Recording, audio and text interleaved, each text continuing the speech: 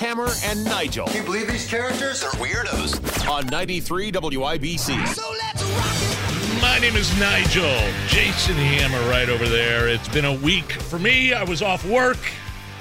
I haven't had a COVID-19 update in a while. Let's do it, Producer Allison, please. COVID-19, oh, I swear that I mean at this moment. There are 3 Get 'em up. vaccines. 3. China, piss off, now you've made the world cough. We're all nervous because of COVID-19. Are there 3? Is Johnson & Johnson still a thing? Technically 3, I believe. Is there a Novavax vaccine? I don't know. I'm not changing it again, though.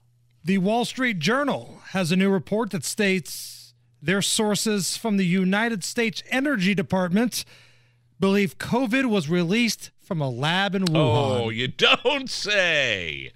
Yeah, the FBI has said just as much. I mean, they have parallel investigations going on. I think anybody with a brain, half a brain, could probably tell you that this did not come from some wet market in China.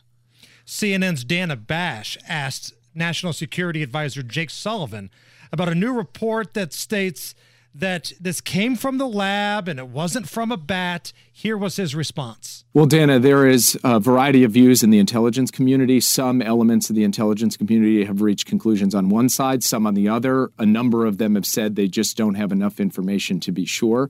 Here's what I can tell you. President Biden has directed repeatedly every element of our intelligence community to put effort and resources behind getting to the bottom of this question. And one of the things in that Wall Street Journal report, which I can't confirm or deny, but I will say the reference to the Department of Energy, President Biden specifically requested that the national labs, which are part of the Department of Energy, be brought into this assessment because he wants to put every tool at use to be able to figure out what happened here.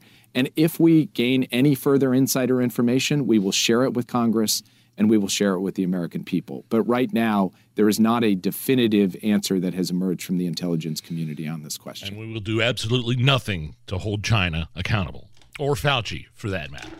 But this isn't what they were saying back in February of 2020. Oh, please. This is not what they were saying back then, because you just heard the butt sniffer from the Biden administration, well, we can't rule anything out. We can't rule anything out. In February of 2020, you absolutely did. And you had help from the Washington Post because Tom Cotton, senator from Arkansas, brought this theory up, and he was called a conspiracy theorist. And the Washington Post says that argument had already been debunked. Their source, someone from within the Biden administration. And of course, Fauci denied it under oath that the HHS and NIH were funneling money to Eco Health Alliance, and they turned around and gave a big grant to the Wuhan lab for gain-of-function research. You see where I'm going with this? Fauci has a problem. He has a vested interest in saying, "What? No, are you kidding me? This came from a market. This is not leaked from a lab. You're a conspiracy theorist."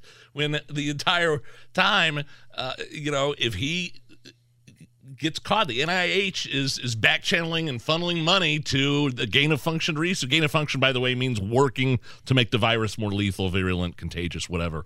If that's the case, and now you have the FBI and the Department of Energy saying, yeah, it came from a Wuhan lab. This leaked out of a Wuhan lab. Well, Fauci and the NIH were funneling money to that lab for gain-of-function research, and that looks pretty bad. And the same folks who used to be, the voices of science now have some explaining to do. Why did it take so long for you guys to admit that this is what's going on here? Why did it take so long for you guys to have the common sense realization that, yeah, if you get COVID and you have natural immunities, that's just as good, if not better, than getting the vaccine? Something people have said for a long time, and you were called a crackpot for saying it out loud back in 2020. It's ridiculous. Well, you remember a bunch of Fauci's emails got released. I think BuzzFeed got their hands on a bunch of Fauci emails in 2021, and they got everything from his thoughts on how masks were useless to banning travel from China. But that bombshell, to me, was that the head of the Eco Health Alliance, Peter Daszak, thanked Fauci in an email for, quote, dispelling these myths around COVID origins and blamed Fox News. Well, no kidding, you want those quote-unquote myths dispelled because you were actively funding gain-of-function research. And now, apparently, the Wall Street Journal, the Department of Energy, the FBI all say the same thing, that it came out of a lab in Wuhan.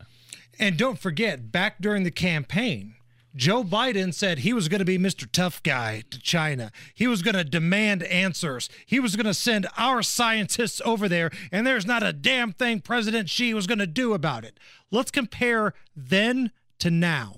What I would do were I president now, I would not be taking China's word for it. I'd insist that China allow our scientists in to make a hard determination of how it started, where it's from, how far along it is, because that is not happening now. You mentioned 554,064 American dead from COVID-19. A lot of families want to know how this happened, how it got here. Have you had a chance to speak to any of your international partners, any of President Xi, who I know you go way back with? Have you had a chance to ask him if these reports are true, that China maybe misled the world at the beginning? No, I have not had that conversation with President Xi. Thank you.